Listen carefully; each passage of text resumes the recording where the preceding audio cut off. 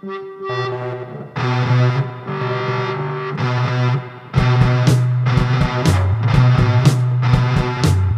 be quiet, can't go backwards. What you want is what I'm after.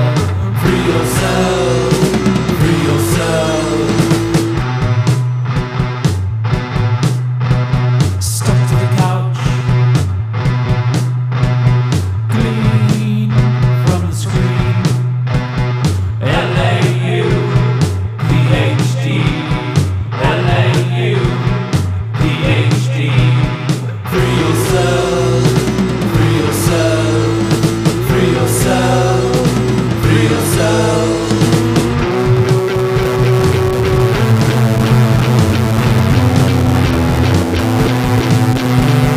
Burning books, broken windows, law and order, mental disorder. Free yourself, free yourself, free yourself, free yourself.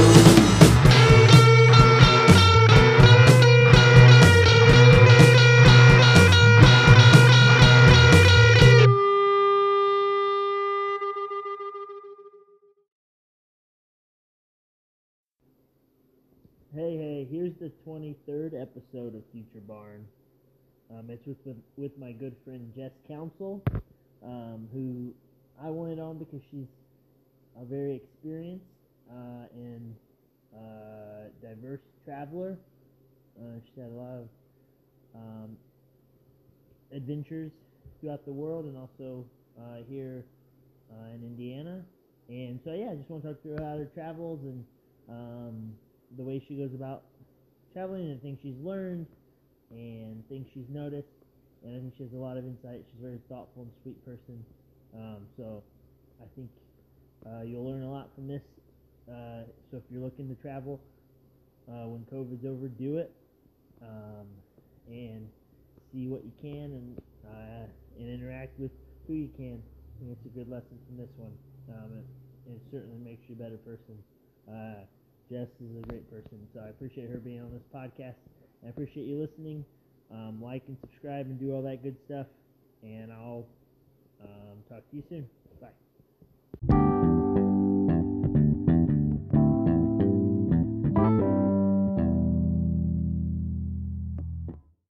Oh, I know something I was going to ask you. So I recorded an episode last night with my friend Sarah, who is my good friend growing up, Clark's girlfriend. And so I've met... Current girlfriend or girlfriend? Current girlfriend. Okay. And so I've met... Is that what you wanted?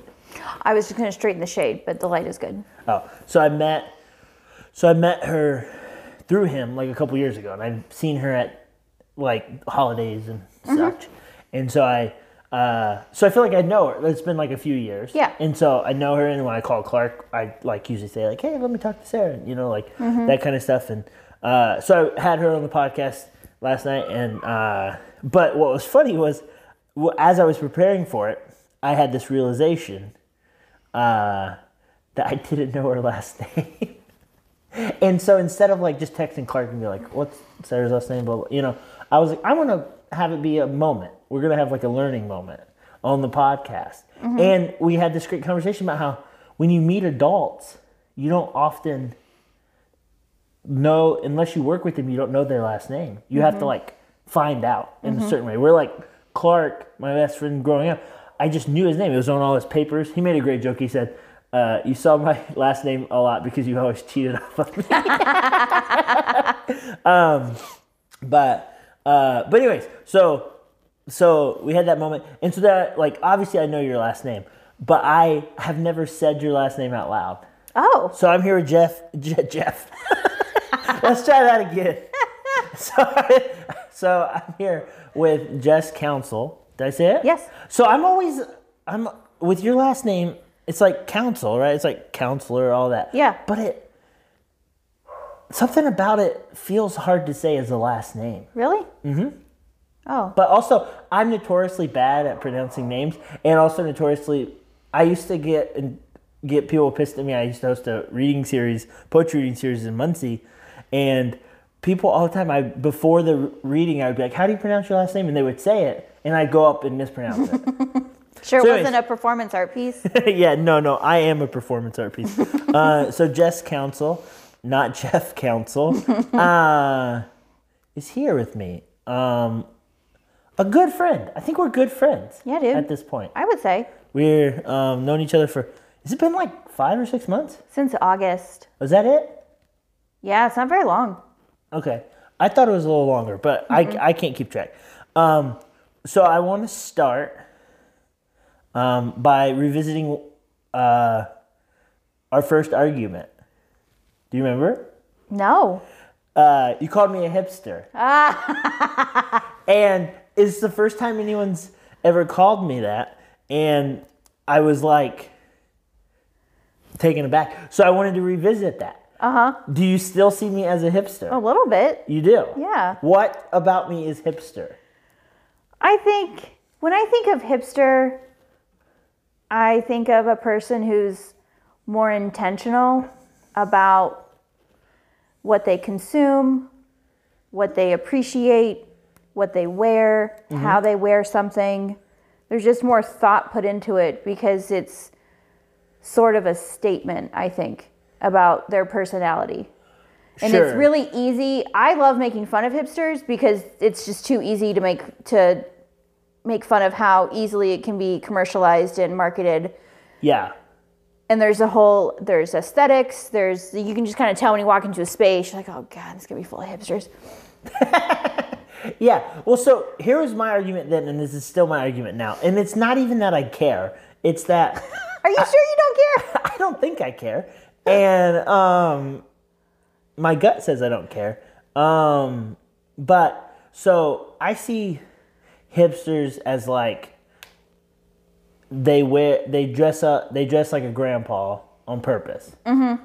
I dress like a grandpa because my grandpa died and I got all of his clothes and I'm poor. Or like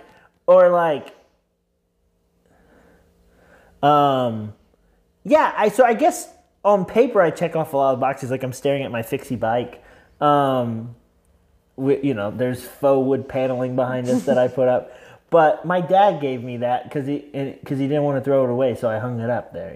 So it's like I always think of it as I'm like a situational hipster where I'm just like, okay, Or accidental. like You're not trying to be anything. like if my cousin was a professional basketball player and he died and left me all of his baggy basketball shorts and basketball jerseys, I would wear those. So no, I just always thought that conversation was really interesting because it was like we just met and you said it and I was just like, so I remember like feeling You kind of shut down and you needed to stop talking to me for a minute when I. Oh yeah. Do you remember that? No. You're like, I gotta go. I said, okay. Struck a chord with some. I don't know if it struck a chord or I was just so confused I had to and so then I remember calling multiple people You did? and being like, and people who I consider closer to hipsters than am I one of you? And they all said no, so I was just very confused. Okay. So I just always thought that was interesting. So I wanted to start there, but Start with how I'm wrong. no, no. Start with how that was like you were immediately engaging with me and trying to figure me out, and so that's really where I'm going. Is like you're an incredibly sweet and supportive person, and that's why I wanted to have you on here because I think you approach the world in this open-hearted, big-hearted way that is a good model for folks, and that's what I think podcasting is about. Is to hear. This podcast is about hearing how other people live their lives and make their choices, so that maybe we can make some better choices in our lives as listeners and fellow humans.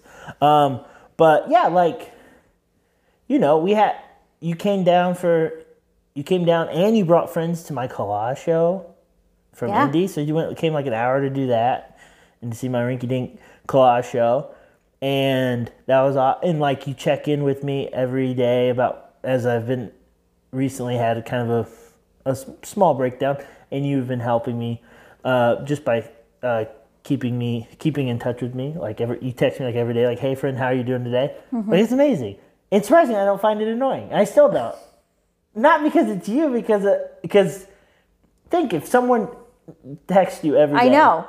You'd be like, okay, get a life. But that I have one, by the way. But you do. Sorry, I'm not trying to make this It's funny.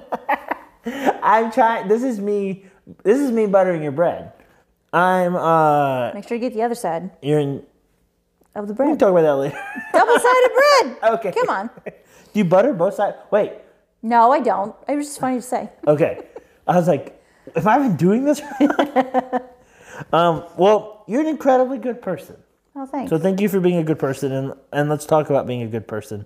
Are there things, just from what we were just talking about, are there things that you're like, oh my gosh, I might be doing this wrong, and I've never. So here's one for me. Wiping my butt after going number 2. Yeah. I don't know how other people do it, and so I don't know if I'm doing it right. Oh. I'm a stand-up guy. I stand up. Literally and figuratively? Yeah. Yeah. But no, I stand up, wipe, Yep. till I'm done, toss. Right? And like wipe, fold over, wipe again, toss. But I'm doing it sometimes and I'm self-conscious, like, Yeah. am I doing, are people doing this do they have more innovative ways of doing this, more efficient ways? Is there anything like that for you, or you're like, I don't know if I do this right? Oh my gosh, a lot of things, I guess. Dude, I don't know. You don't have, I mean, it's fine. I can't think of anything. There's a lot of things I can't do, and I want to learn how to do them better. Okay, like what? Like water skiing. Have you ever water skied? I am terrible. You have, though. But I get up for maybe 0.2 seconds, and then, wha-bam, I face plant into the water. And I always feel really bad for the people driving the boat, because it's so much work for them to have to like come around and pick me back up. I just imagine. No, it's true this though. moment. And It's then so I'm trying funny. to apologize as I'm gulping water, like, oh, I'm sorry. I'll do it next time. And then I don't. Yeah. Oh my gosh, that's so funny. It's just like this whole mechanism of getting you going, and then you like immediately fall. Oh no, and then it's it starts such again. little reward for all of the work these other people are putting into me to try to get me to do this dumb sport. It's not dumb. It's cool. Yeah, I'm saying it's dumb because I can't do it. Yes. Yeah. You know, when you can't do something, it's best to put it down and set it yourself. Obviously. Well, that's so. It's kind of a superficial. Do you have like a example. family member who has a boat and a lake access? My ex's family does. Okay. And so they were the ones who tried to teach me several times. Yeah. They tried to teach me several sports, and I did not do well. Here's a rare or kind of an oft-forgotten fact about my grandfather who owned this house. Was he owned a lake house for a long time. Where? Up north at one of those lakes. There's like the chain of lakes and all those lakes up there. Like Chain-O Lakes? Yeah. State Park?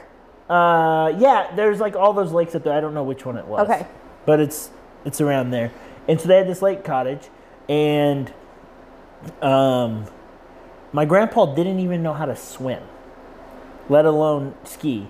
But he taught my aunt, or my uncle, my aunt, my mom, and my dad how to ski in their late teens and 20s. Very cool. He must have been a really good teacher. Yeah, but it's just so funny. He was like, he was deathly afraid of, like, he couldn't. Did he ever? He learned how, right? He never knew how to swim. Whoa. Did he ever learn how to ski? He would drive the boat. No. Then how? Okay. Grandpa? Yeah, he would just observe other people Okay. skiing and then figure out how to tell people how to ski.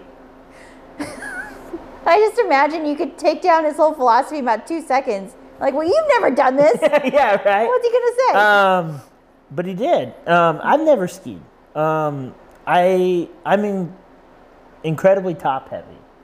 You're short and bottom strong. heavy. And bottom heavy. I'm like a pear. I was gonna say strong. That's nice You're of a you. pear shaped. I'm apple shaped. Together, fruit basket. We are a fruit basket. Yes. So I feel like you can do this. So let's. Yes.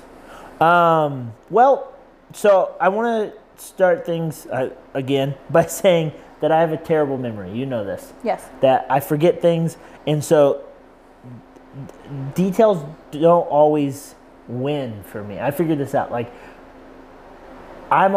you're telling me something, and I'm so fascinated by what you're telling me that I'm now imagining your life there, but I'm not retaining the who, Sure. what, when, where, why.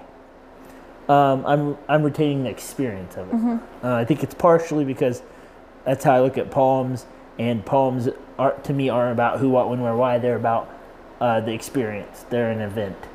And so I often think of stories or conversations in the same way. So I apologize ahead of time if I ask you questions about things you've already told me a million times. But yeah, one of the main reasons I wanted to have you on here was because you're well-traveled. And that's something that I'm, one, not, and two, not around a lot of people who are. And so I'm always fascinated to hear about your tales of travel. You have lived in Morocco, Yes. Thailand, Yes. anywhere else? I lived in Peru for 6 months. You lived in Peru for 6 months. That's right. I remember that now. Which one was first? Peru. Peru was first. And what was that for? Study abroad. Study abroad? A semester during in undergrad? college. How was that? Amazing. That wasn't my first time out of the country. I had gone to Mexico on a medical missions trip, which bless those people for letting me go because I had zero medical experience or background. And I just I just want to go and help. Sure. So that was like So- through a church? Yeah.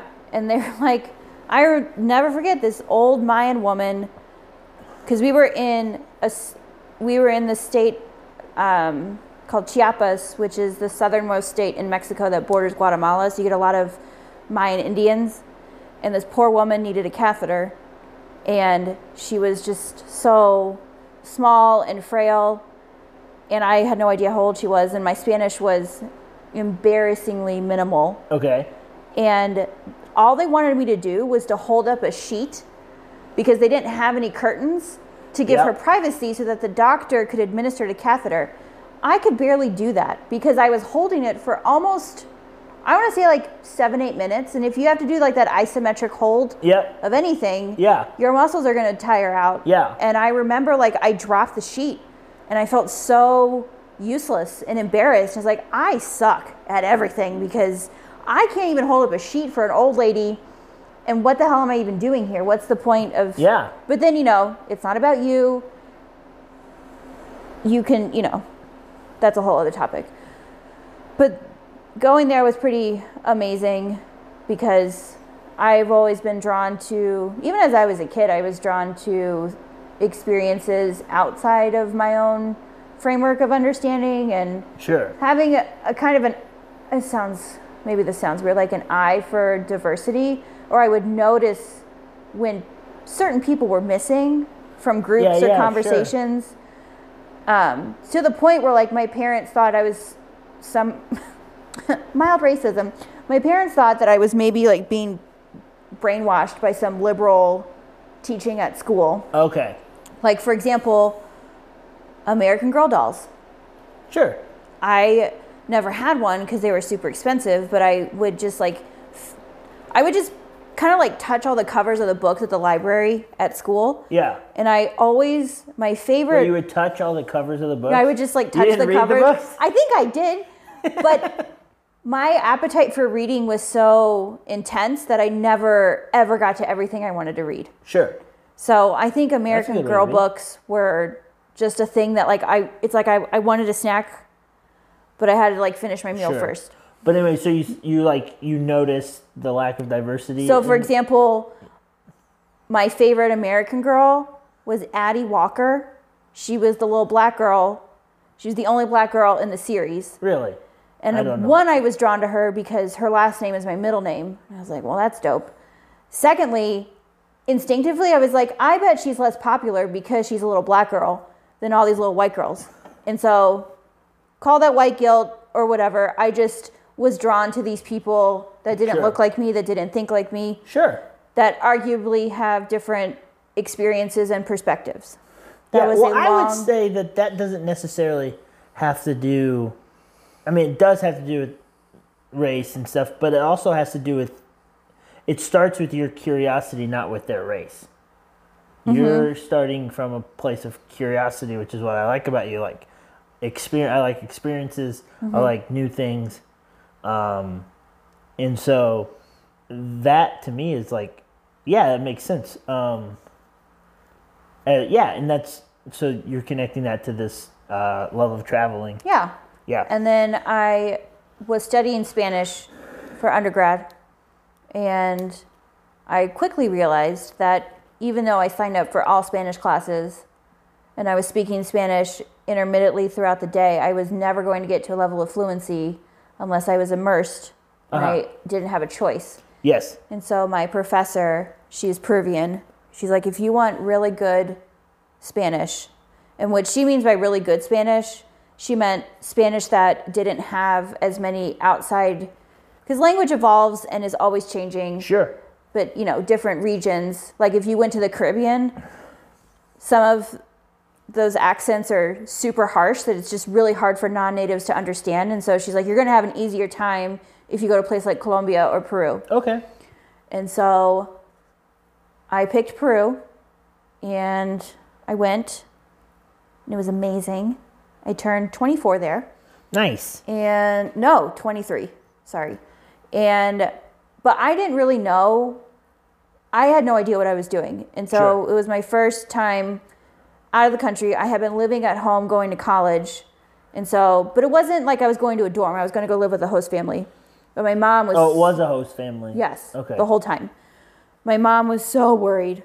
And she was like, you are coming home immediately. As in like the day the semester ends, I fly back. Yeah. If I could do it again, I absolutely would have just stayed and You're already done other there. stuff. Yeah. Yeah, I would have traveled to other... Did other people that went? Well, like do a that? couple cool people, they're like, we're going to go to Ecuador. And that's cool. I got to go home and see my mom. So, Well, but was that was your important. first taste in that, yeah. or like besides the mission trip, and so, Mm-hmm. so that really lit the fire. And then you also did grad school overseas. Yes, and abroad. Peace Corps. And Peace Corps. Peace Corps is first. Peace Corps first. Morocco. Morocco. And then Peace Corps. I mean, grad school in Thailand. So here, I'm gonna offer myself up as the dummy. I'm not sure where Morocco is. You want to try a guess? No. I did this actually on the last episode. I was just talking about that Sarah gal was talking about they were going to Bulgaria, and I was nice. trying to guess what Bulgaria. Oh, no. Where'd you say it was? I was in the right area. Okay. But Morocco. I think Morocco. Is Morocco? No. Is Morocco South America or Africa? That's the Africa. question. It's Africa, right? North Africa. That's what I thought. So it's part of the Sahara Desert. Okay, so it's part of the Part of the Sahara. Sahara is in Morocco, I should say. I should have known that because you speak Arabic, Mm-hmm. right? And that was related to that. Mm-hmm. And that's not in South America. It's not. So I should have just been confident with my guess. But, part of this project is being vulnerable. So Morocco for the Peace Corps. Yeah. You went with your you had company. I was this married time. then, and I you went had company with, that yes. time. Did that make the experience easier or harder, do you think? Probably both. Yeah. Morocco is not a safe place for women. It's really tough. And the men and women in Peace Corps had vastly different experiences and outlooks on that place. Okay. For men, Morocco is just this giant playground. They're kings. They can do anything they want. It doesn't matter, kind of, not without impunity, but almost. Yeah. For women, you're always watched in ways that don't make you feel safe. And I thought I was going to be harassed because I wasn't Muslim, but I was harassed because I was a woman. It had nothing to do with what I believed or didn't believe. Okay. A lot of the girls I taught, they thought I was Muslim. They're like, how are you not Muslim? I was like, nah, I'm not. I'm a Christian. They're like, well, what's that? And so then that would open up a different kind of conversation. Yeah. Do you think was there a curiosity from, obviously you went with curiosity or you wouldn't have went, Mm-hmm. but was from the other women or even the men, was it all judgment or was there curiosity kind of going both ways? Kind of both. I mean, with some of the it's so gender segregated that I spent the majority of my time with women. Yeah. And so then they would ask some questions, and then there was a shit ton of judgment because I didn't have any kids. They're like, "Why are you even here? What are you doing?" What about clothing? Well, I mean, I dressed. You dressed. I didn't dress. I didn't wear appropriate to their them. clothes, but I absolutely wore, like, if I had a skirt on, even if it was down to my ankles, I'd still wear leggings underneath. If I had a t-shirt on, I would put long sleeves. Like I wore everything covered. You adjusted to their culture. In Yep, that way. I wore a head covering in maybe one city because it was just, I didn't want the attention. Yep. But yeah. And I think is that part of it too when you travel to other places is kind of playing by their rules or playing by their culture. I think it depends because I don't ever want to fuel that fire. Like if we're going to use let's use harassment as an example, street harassment, sexual harassment. Yeah. If a tourist is in a foreign country, sure, there is some onus on them, especially if they're knowingly traveling to a place that has vastly different customs, beliefs, that you might want to adapt what you're wearing for the duration of the trip. Yeah. If you don't, should it be considered your fault if something happens to you? No. Well, no. Yeah. No, absolutely not. Yeah. Like I would go into Marrakesh, which is a bigger city in Morocco, and there were tons of tourists there. And I lived in a really tiny town in the desert, so I hardly saw foreigners. And I would see like these tourists from France wearing shorts, and you never, like men didn't even wear shorts in Morocco. Yeah. And to like see a woman's bare legs after a year was kind of startling. And and I found myself judging them harshly. I said, what the hell are you wearing? That is so inappropriate. Yeah. You're in a Muslim country, young lady. Put some pants on. Yeah, yeah. But then the other part is me is like, nah, that's a whole part of, like being treated like an equal human. You get to wear whatever the hell you want, and that's cool. Yeah. So there's a tension. I think I've heard a lot of people talk too about like as far as taboos, right? Like the way certain cultures deal with, I don't know, like picking their nose or picking their teeth. Mm-hmm. They're like everyone's different. Every culture is different on that, and so even just those little things, I think that's fascinating. Mm-hmm. And then you did grad school in Thailand. Yes. What was your degree in? It is social science, which is very broad. It's very broad. Yes. What were you focused They just on? changed the name of the degree when I started, and it was a focus on sustainable development. The school I went to had a comparable program to what I had applied to in the States. So it was really a matter of logistics. So it was actually a school there that you got your degree from? In Thailand? Yeah. Yes. So it wasn't like it's not like I did here, no. like a study abroad for grad school. I enrolled in a Thai university and had Thai professors and did all that stuff. Wow. The program was in English. Yeah. There's no way I could have done it if it wasn't. Sure. Thai is so hard. Yeah. So hard. Yeah.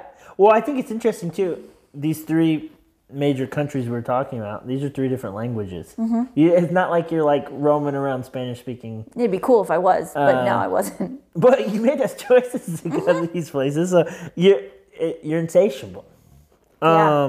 So what did you say? The creating or sustainability? Sustainable development. Sustainable development. What exactly does that mean? Well, you think of development, think of big entities like the UN, the World Bank, the World Food Program. Yep. These big systems that churn out, quote, successful programs for feeding hungry people, for reforestation, water, like bringing water to villages, all that stuff. From a perspective of, as a Westerner, we have always been the benefactor. We have been the one giving money and technology and professionals to take care of, quote, these problems. It was really awesome to study it in a place that receives a lot of that aid because they have a totally different perspective on these outsiders coming to, quote, help. Okay. And so we took a very critical perspective on big projects like bringing hydroelectric power to villages in northwestern Thailand, which is where I lived. Yeah. So we talked a lot about these big companies and investors that don't listen or respect indigenous knowledge, Yeah. that don't see it as on the same playing field of existence, really. There's that technocracy, that idea that all these problems can be solved through technology. Technocracy. Yeah. I like that term. But I think that we're finding over and over again that that's not the full picture, and it is excluding so many different types of people and Sure. experiences and their Which goes back to your interest. and their Right. values. Yes. So we had to make our own thesis. So we just had to like pick something that we wanted to study. Yeah. What did you go I for? had come off the heels of Peace Corps, and we had backpacked for several months in between going to Thailand and leaving Morocco. So I was very cognizant and sensitive to global women's issues Yeah. because it was something that I cared very deeply about and I was invested in. And so I wanted to do something related to women's rights. So I was very interested in the concept of violence because I just like to get to the roots of things. If you can even do that, why does violence against women happen? What does that even mean? Those are That's a really big questions. Yeah. Those are huge questions. And so I ended up studying, Thais are so funny. They were like academic Thais. They were so concerned about the title of my thesis. I had to have that title locked down before I could even write my thesis. That's bizarre. And I had to go through a committee to get it approved. Yeah. Insane. Yeah. Not insane, just really different. Yes. So different than American universities. You don't kind of get to find your way to your big No. thing. You have to make up a big thing and then create underneath of that. Yeah. I think they just really, I don't know if they, I think they just needed to know that you That had something that you were going to study. that you were going to do it. Yeah. Yeah.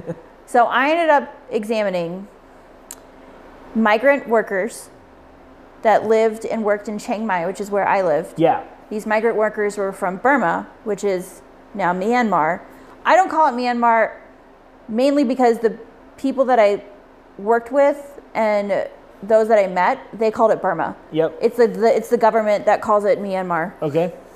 So solidarity. Yep. Migrant workers from Burma, specifically from Shan State, which is one of the ethnic minority. So the Shan are one of the ethnic minority groups in Burma. I wanted to know their experiences of violence, of family violence, as migrant workers. Okay.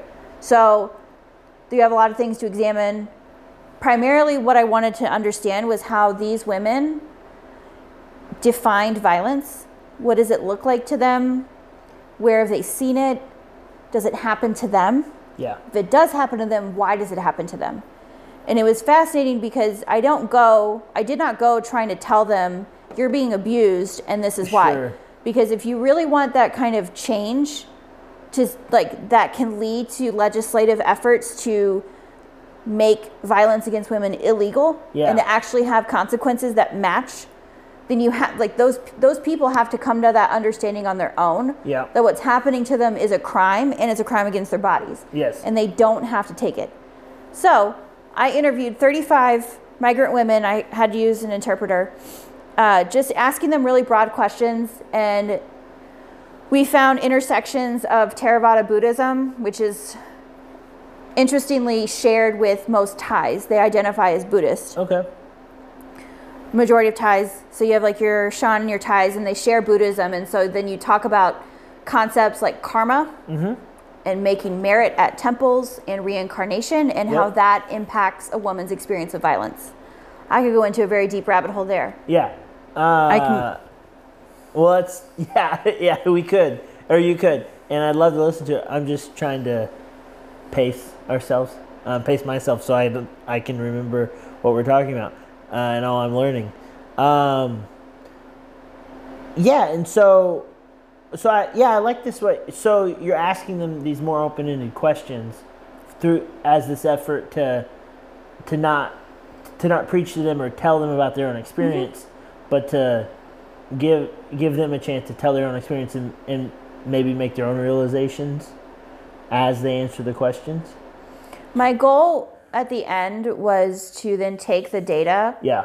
and then give it to NGOs, non-governmental organizations. And like, hey, this is what I have learned. Maybe you can incorporate some of these concepts Yeah. or findings into your programming. So what were some big findings that you made?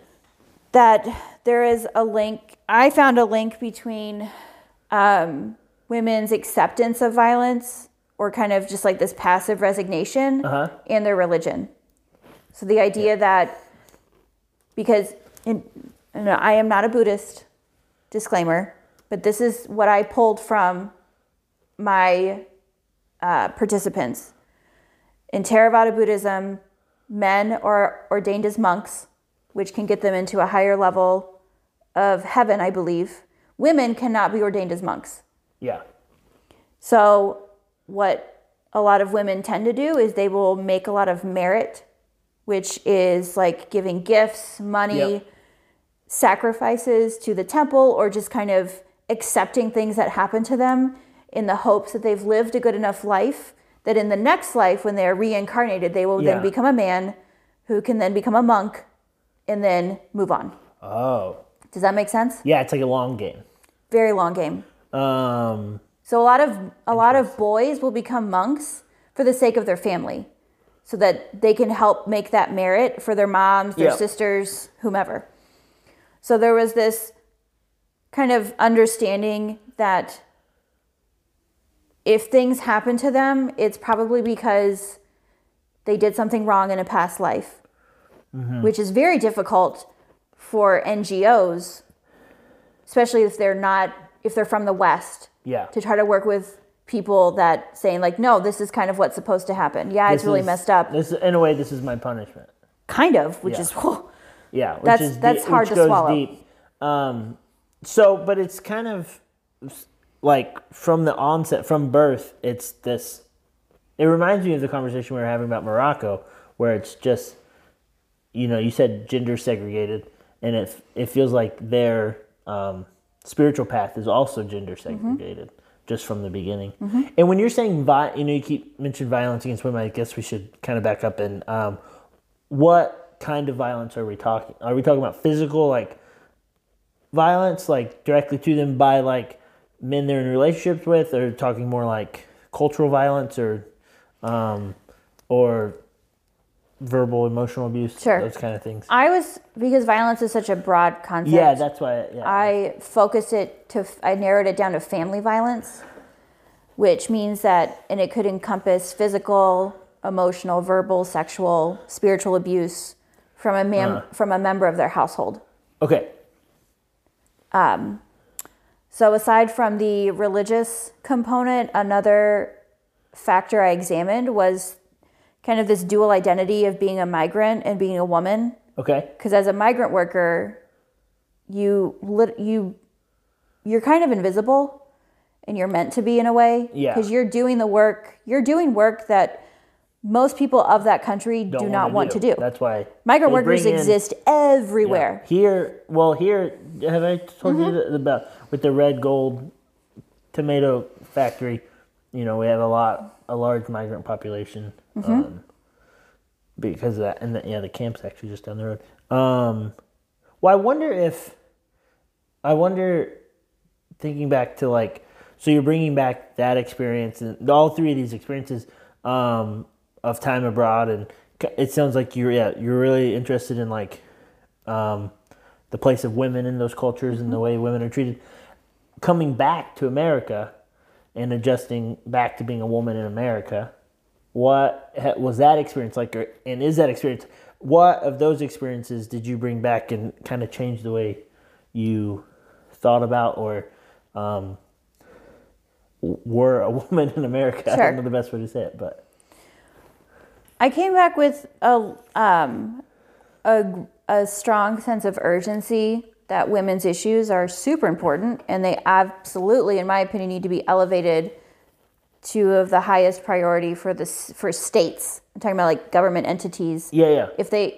there's an incredible book I read, if I may give a recommendation. Of course. It's called Sex and World Peace. Sex and World Peace? Yes, and it's about the thesis of the book is that a nation's level of security and stability is directly correlated to its treatment of their women.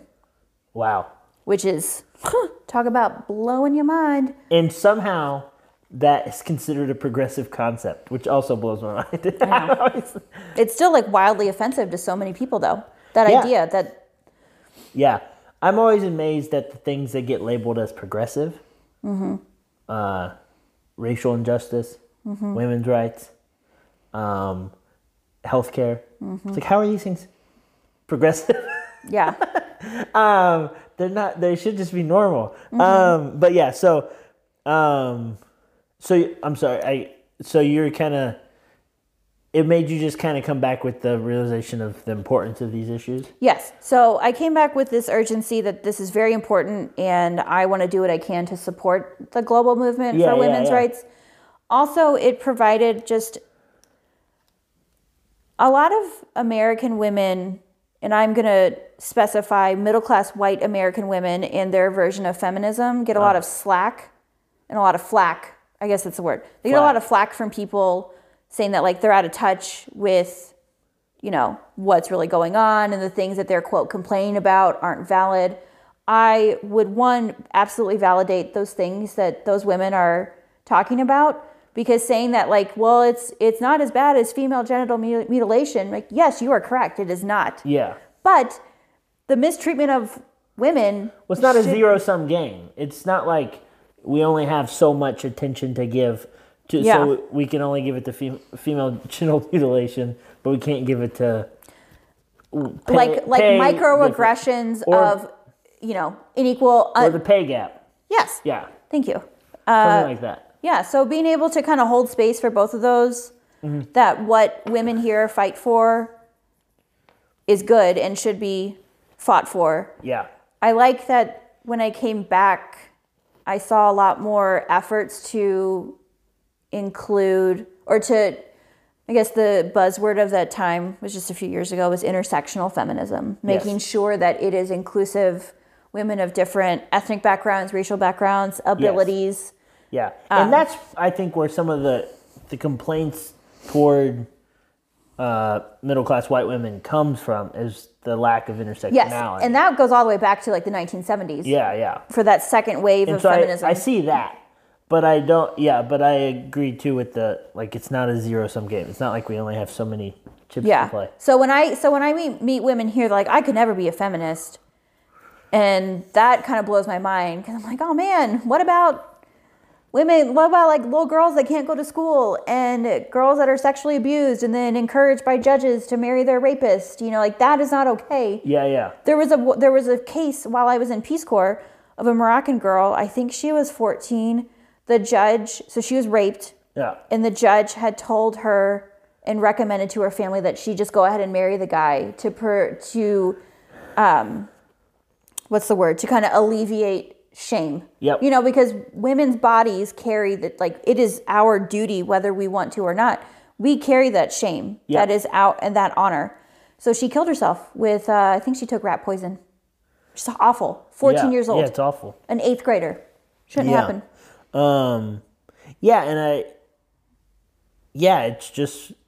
It's just so far behind where I think a lot of people are in the thinking of, like, there's a connection that's not being made globally. Oh, so kind of thinking of that, I've been reading Mayor Pete's new book, Trust. And it's all about trust in America and how and America's path forward. I think it's called America's Best Chance is like the subtitle, and it's talking about how in this next decade we need to reinstitute trust and recapture trust in our institutions and with each other as citizens, and he said something really interesting because he's done a lot of traveling too, both in the military and in school, and so he was talking about how when he's traveling, it was really eye-opening to him when he first traveled abroad, and I believe in undergrad, the seeing other countries' perception of America. And so the first time he traveled abroad was during George W. Bush's first term, Ooh. and right after 9/11, and then so he like mentions about how he was seeing all these like white tourists like his age traveling, and they would have like the Maple Leaf Canada on their backpack, and he's like, I know there aren't that many Canadians traveling, and he would ask them, and they would admit that they were American, Totally, and that they wouldn't.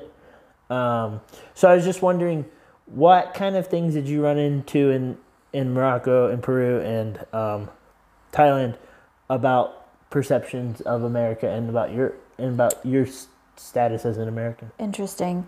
So, fun fact about me: the last 3 presidential elections, and I'm talking 2008, 2012, 2016, correct? I was abroad. I was in Peru, Morocco, and Thailand for all those elections, and so 2016 you were? yes. Okay. Yeah. Yeah. Yeah, because we voted November 2015. Yep. Cast the vote. So I don't know. Well, I'm sure a lot of Americans can try to grasp like how important the rest of the world holds our elections. Yes. And in Peru, because it was when Obama won for the first time. Yes.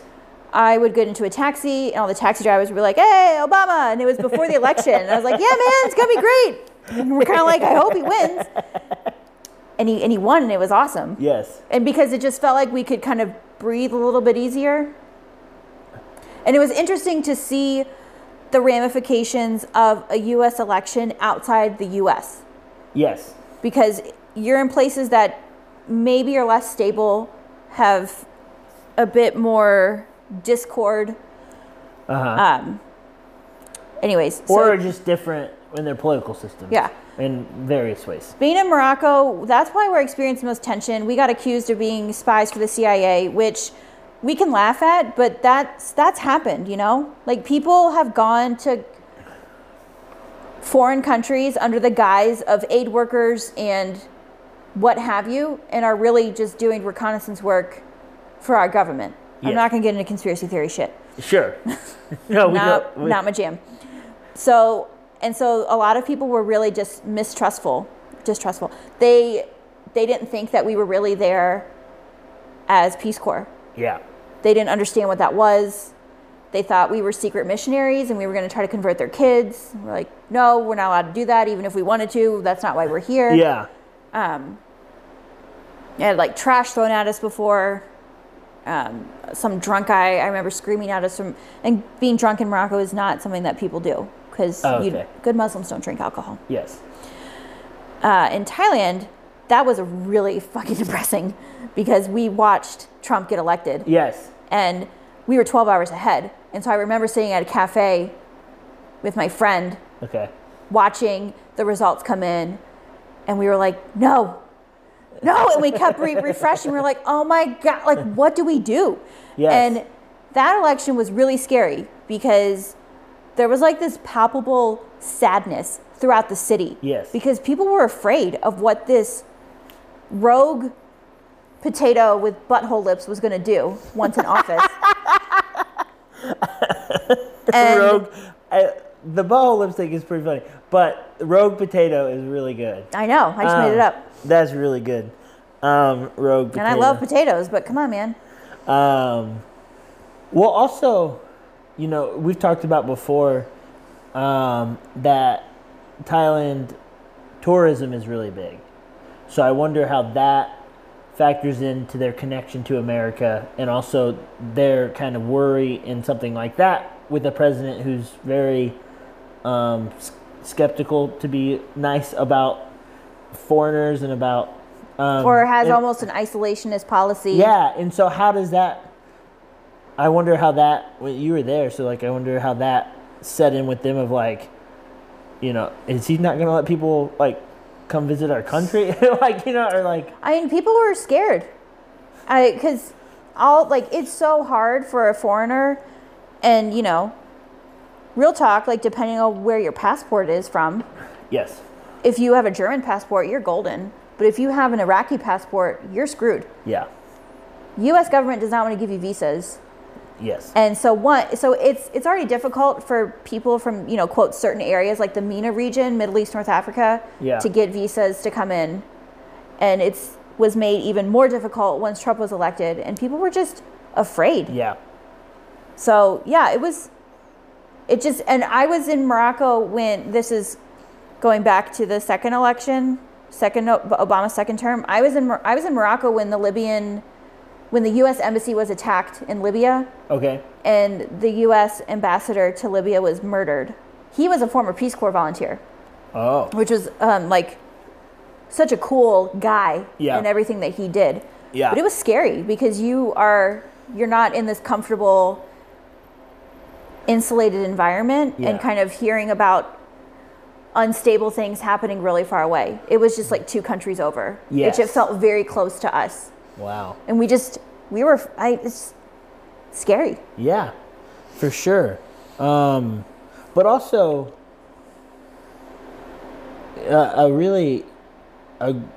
you're such a strong person and such a thoughtful person. I wonder how those experiences, those scary experiences, or those uncomfortable experiences have contributed to your growth to be a better person. You've put yourself in very unfamiliar and uncomfortable positions and came out on the other side. So in a way, that's awesome. And before I move on, because I want to move on to talking. We've already been talking for like 50 minutes. Nice. But before I move on to the next thing, didn't you have a trip planned, but that got canceled because of COVID? Did you have that? Yeah, I was going to hike the Appalachian Trail. That's right. That's a great segue. Something I'm very excited about being your future friend about is outside time. You're always down to go outside, go hiking, go state parks, camping, all that. And I very much need a buddy in that realm. And so I'm very excited about that. And so you were going to do Appalachian Trail. Yes. I want to correct, it's Appalachian. But no.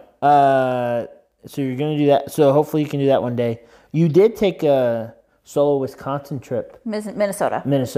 Solo Minnesota trip. And that was a big learning experience for you. I went Would to you like the to talk about that? Superior hiking trail. Yes. And I just kind of picked it because I wanted to go somewhere I had not been. Yep. And I wanted to, I don't know, I wanted to push myself and see, could I do a solo trip? Yeah. Like backpacking overnight. I've done backpacking, I've done loads of camping, but it's usually been, if I've done backpacking by myself, it was just one night, and I've done loads of camping with other people. Yes. So I drove my dad's truck from Michigan because we had gone to Michigan for just a little family thing for my dad's birthday. So I was just going to drive up to Minnesota.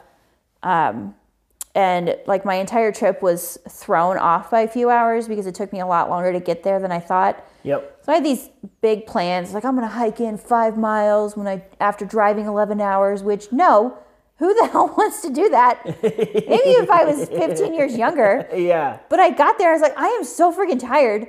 And so I hiked in like 1.25 miles. Yep. But immediately I was humbled by nature, which is so, so good. Like not even 10 minutes into the hike, I'm climbing up boulders. I'm wheezing and huffing and puffing and sweating. And it's just like, how the fuck am I going to do this for several days? And I'm not even 1 mile in. Ugh. So the first day was like legit scary because I get to the camp and the trail has like good trail blazes. Yeah. But there's little offshoots for backcountry camping. You could not really see those signs. And so I almost passed it. And I was so grateful that I saw like a guy hammock camping and then it's another girl and another lady were camping. I was like, You're like, people. Yeah. I'm not afraid. So like I got, I start to like set up my tent and it's dusk. And you just lose light so much faster in the woods. Yes. Sun setting. I go to like grab my phone to take a picture to my parents. Can't find my phone. I'm like, oh fuck. I think it fell out of my pocket when I was taking pictures. Like, God damn it, rookie mistake. So I was like, do I go hike back for it? Or do I just wait and see if a coyote got it and I go look in the morning? So I decided to go back. I grabbed my headlamp. Mistake number 2, besides my phone. Mistake number 2 is I didn't Keep have... track of your phone, because tips is one of my things. Yeah, keep track of your goddamn phone. Put it way deep in your pocket and zip that shit up. Don't pull it out unless necessary. Something about a headlamp. Yeah, bring extra batteries because Yes. I had not changed the batteries out of my headlamp for about a year. And then, of course, they start going dim. And I'm like, oh, God damn it. And so Yes. I'm losing light. I'm getting to the point where I can't see. And I don't know if you've ever heard of the term trail angels. A lot of backpackers will talk about them when they go on their... Is that like you don't have any food and you're about to pass out and all of a sudden an old man with a granola bar shows up? It's like Rumpelstiltskin, but for hikers. Yeah. Was he a good guy, Rumpelstiltskin? Oh, I don't know. I don't think so. I thought he was... I just think that's a funny name. Okay, maybe it's not him. So somebody that's benevolent that is going to help you out. There's this dude we're about to cross paths, and I was like, hey man, if you happen to see a phone, it's mine. And he said, well, he was super nice. He's like, well, if I do see one, because he was like leaving the trail to go to the parking lot. He said, well, if I do see it, I'll just run it back to you. I was like, you do not have to do that. Just leave it on a rock. I don't know. Leave it on a rock. I didn't know. I didn't want to put this guy out. Well, this is part of being in nature, right? There aren't like, you can't say like, give it to the cashier at McDonald's. Yeah. And Yeah. And then I like lend my light to him because he's like, oh, I should probably get my headlamp out. And then I realized that his is maybe 50 times brighter than mine. I was like, oh man, I am in so much trouble. And I was like, love to stay and chat, but I'm losing daylight and I need to make it back to my camp. So I'm looking on the ground, but then I realize I just have to speed up because it's almost dark. Yeah. And then I can't find my campsite, which you think you wouldn't lose. So but tip 3, don't lose your campsite. Oh my God, don't lose your campsite. I almost started crying. And I was like, just calm down. I didn't get off the trail, but I couldn't find the little offshoot to get to it. And so in my pride, I didn't want to yell for help. Yeah. Because I was like, I don't want these people to think I'm just a big chump.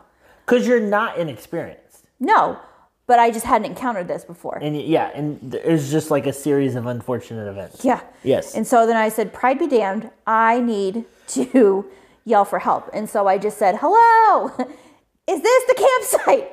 I can't find my campsite. And thankfully, this sweet woman came out with her beautiful bright headlamp. And she like, I was way off. I was like turning too early. And she like led me back. And there's no way I would have found that without her. Yeah. She gave me extra batteries. 20 minutes later, this is the thing. It's like 7:30. It's dark. I'm like, I have to poop, but I'm not going to because I'm just too stressed. I'm not even going to, because that's a whole ordeal. I don't want to eat because I'm too stressed. I just want to like lay down and try to read Catcher in the Rye with my headlamp that's dying. And I'm the hipster. I know. You're reading Catcher in the Rye by headlamp? I know, and that was the second time I read it. 20 minutes later, I hear, hey, did somebody lose a phone? The guy found my phone and he trekked back in the dark and brought it to me. That's a good dude. That's a good dude. Such a good, so he's a trail angel. He didn't just put it on the, he didn't put it on a rock. Angels. I know, that lovely lady and that guy, they were, so that really rattled me. Yeah. And I was just so, because anything could happen. Anything could happen in the woods. That's why I love it. Which is part of the fun. Yes. But it's also part of the terrifying, like the real risk. Alone. Yeah.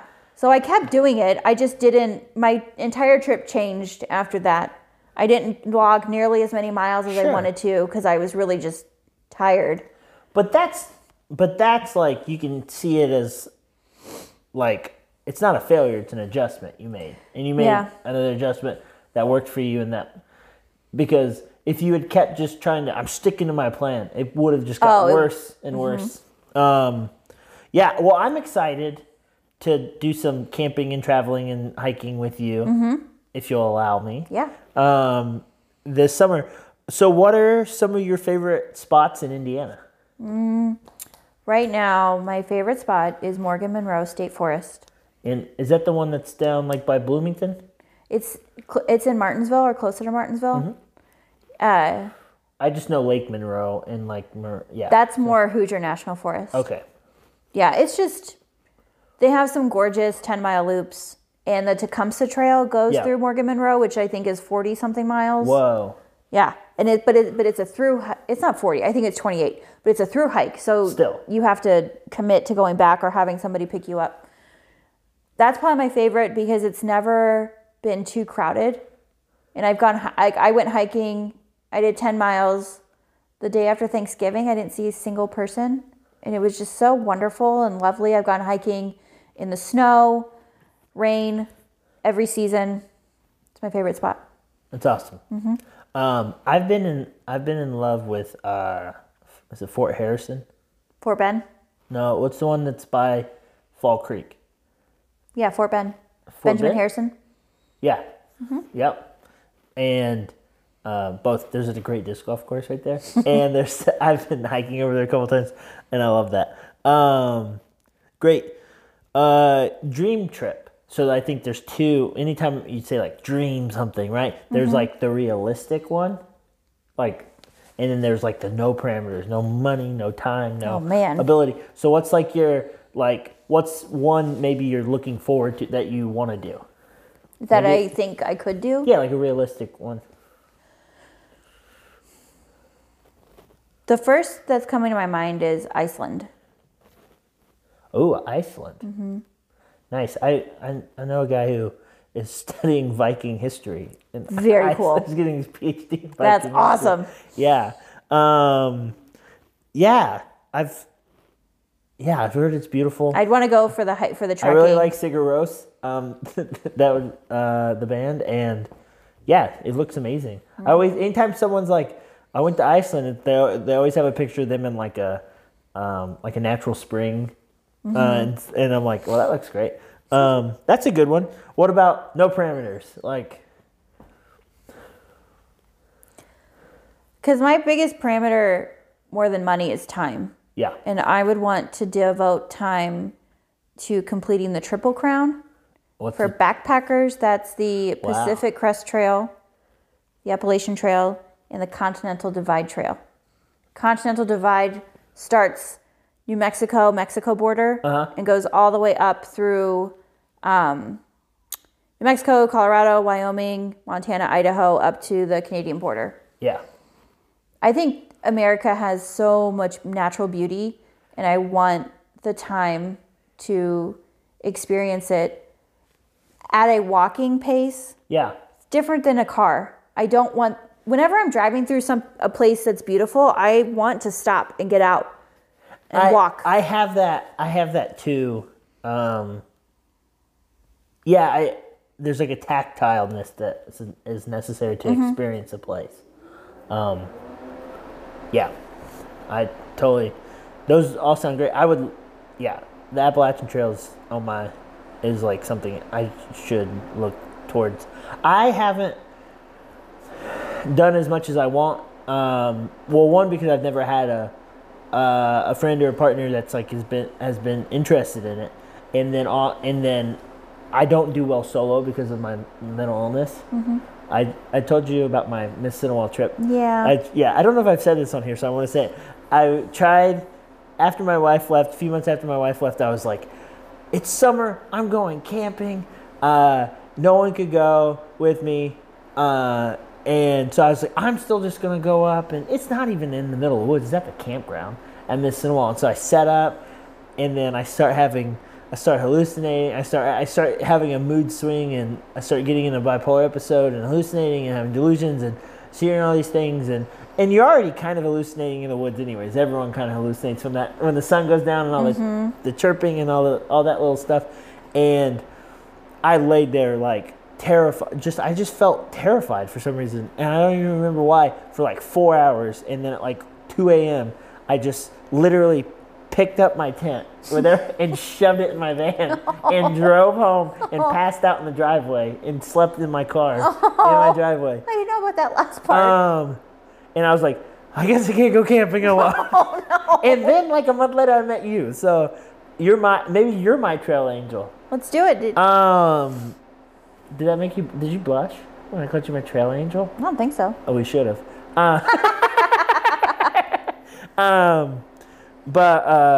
Yeah.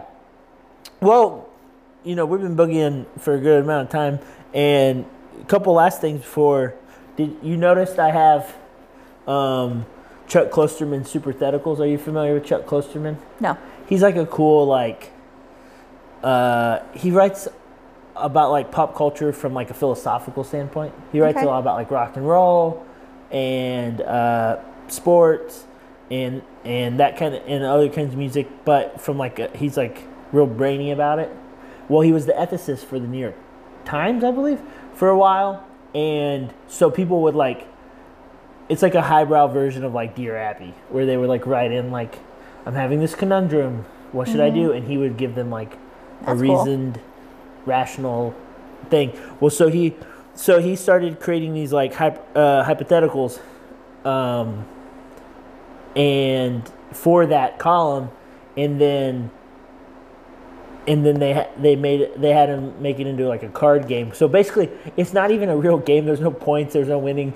But it's just like you pick a card and there's a hypothetical, and then you discuss it. Okay. So I did it on a previous episode where I just think it's fun to do with people who like that kind of thing. So I'm gonna pull out a little stash here, and then I'll have you pick one, and then do you want to read it? Or do you want me to read it? You can. All right. Make sure it's not the same one. Okay.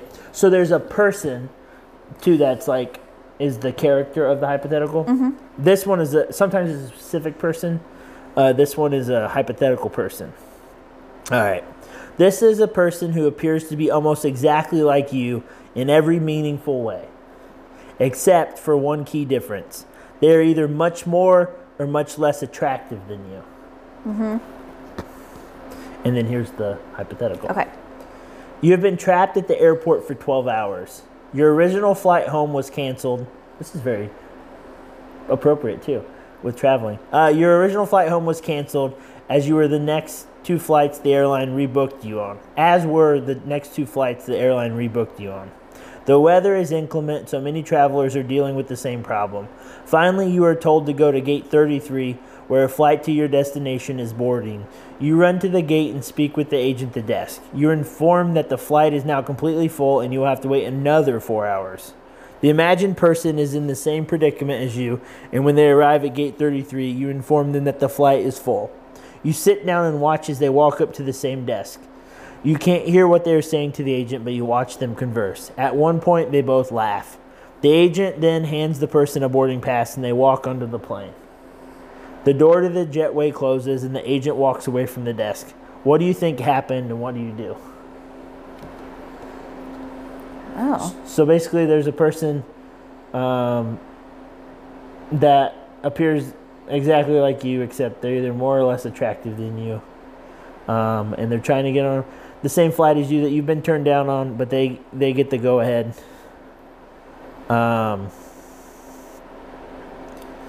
Yeah. Well, I could think that I would probably just convince myself that they already had their ticket, or that they, and that I just didn't realize it, that I'm misperceiving the situation, even if it's just to keep myself from freaking out. That's probably what I would do. I would play some mental gymnastics to keep myself from getting mad. What about you? What do you take of this whole situation? Well, I'm just going to presume that we're not in a super shady place where you would openly pay a bribe to an airline worker to get a seat. Yeah. If that is not on the table, I think my first assumption would be that they charmed their way on the flight. Yeah. Or they had some kind of special connection that I don't have. Yes. And they knew the person. Or they were important, or I don't know. Yes. And I would just have to chalk it up to this is what happens when you travel. And not allow who am I going to get mad at? And Yeah. no, because if you're already waiting 12 hours, another 4 hours isn't that big a deal. But isn't it? No. No. If you're good at traveling, you're really good at being flexible and just having to wait, especially if you're in developing nations, Sure. because that's how it goes. Yeah. And so what are things that make you a good traveler? What are things you've learned that help you be a good traveler? I'm flexible, Flexible. resourceful. What about, I always eat before I go to the airport. I always make sure I don't go to the airport hungry, because then I end up eating crap at the airport, and like I don't like being that guy with like a Burger King bag. Oh, I like, don't mind. heading on the plane. There's just something about that. I like feeling, I like getting there and I'm just there. And I'm a big reader. Like, I'm a plane reader, and so I can wait for 12 hours and just read and write and goof around. So I like being flexible. You know what? I'll tell you something. I love Chuck Klosterman, and the first edition of this game I've played some with some friends, but the first two we've pulled out of here, not that excited about them. Okay. They're kind of fun, but I do like how thematically appropriate that one was. So that's good. So I think we're going to go ahead and wrap up. But the thing I've been doing to end the episodes lately has been to kind of give us a gratitude moment. I think that's something I've been working on. Every day I do this thing before I touch my phone, right as soon as I get out of bed, I walk over to my desk and I have a little bucket and a little sticky notepad, and I write something I'm grateful for, and I throw it in there. So I start the day with gratitude. But I also like ending these conversations with gratitude as a way to give listeners and ourselves that feeling as we head out into whatever we do next. So would you mind sharing something you're grateful for? Like grateful for today? Today, or just something that you've been thinking about that you're like, man, I'm grateful. I'm thankful for that. I mean, driving here was a lot of snow. It was. It's starting to. Yeah, but I was really grateful to be able to see it and experience it, because I just think it's really beautiful. Yeah. And I don't know. I liked driving in it, I guess.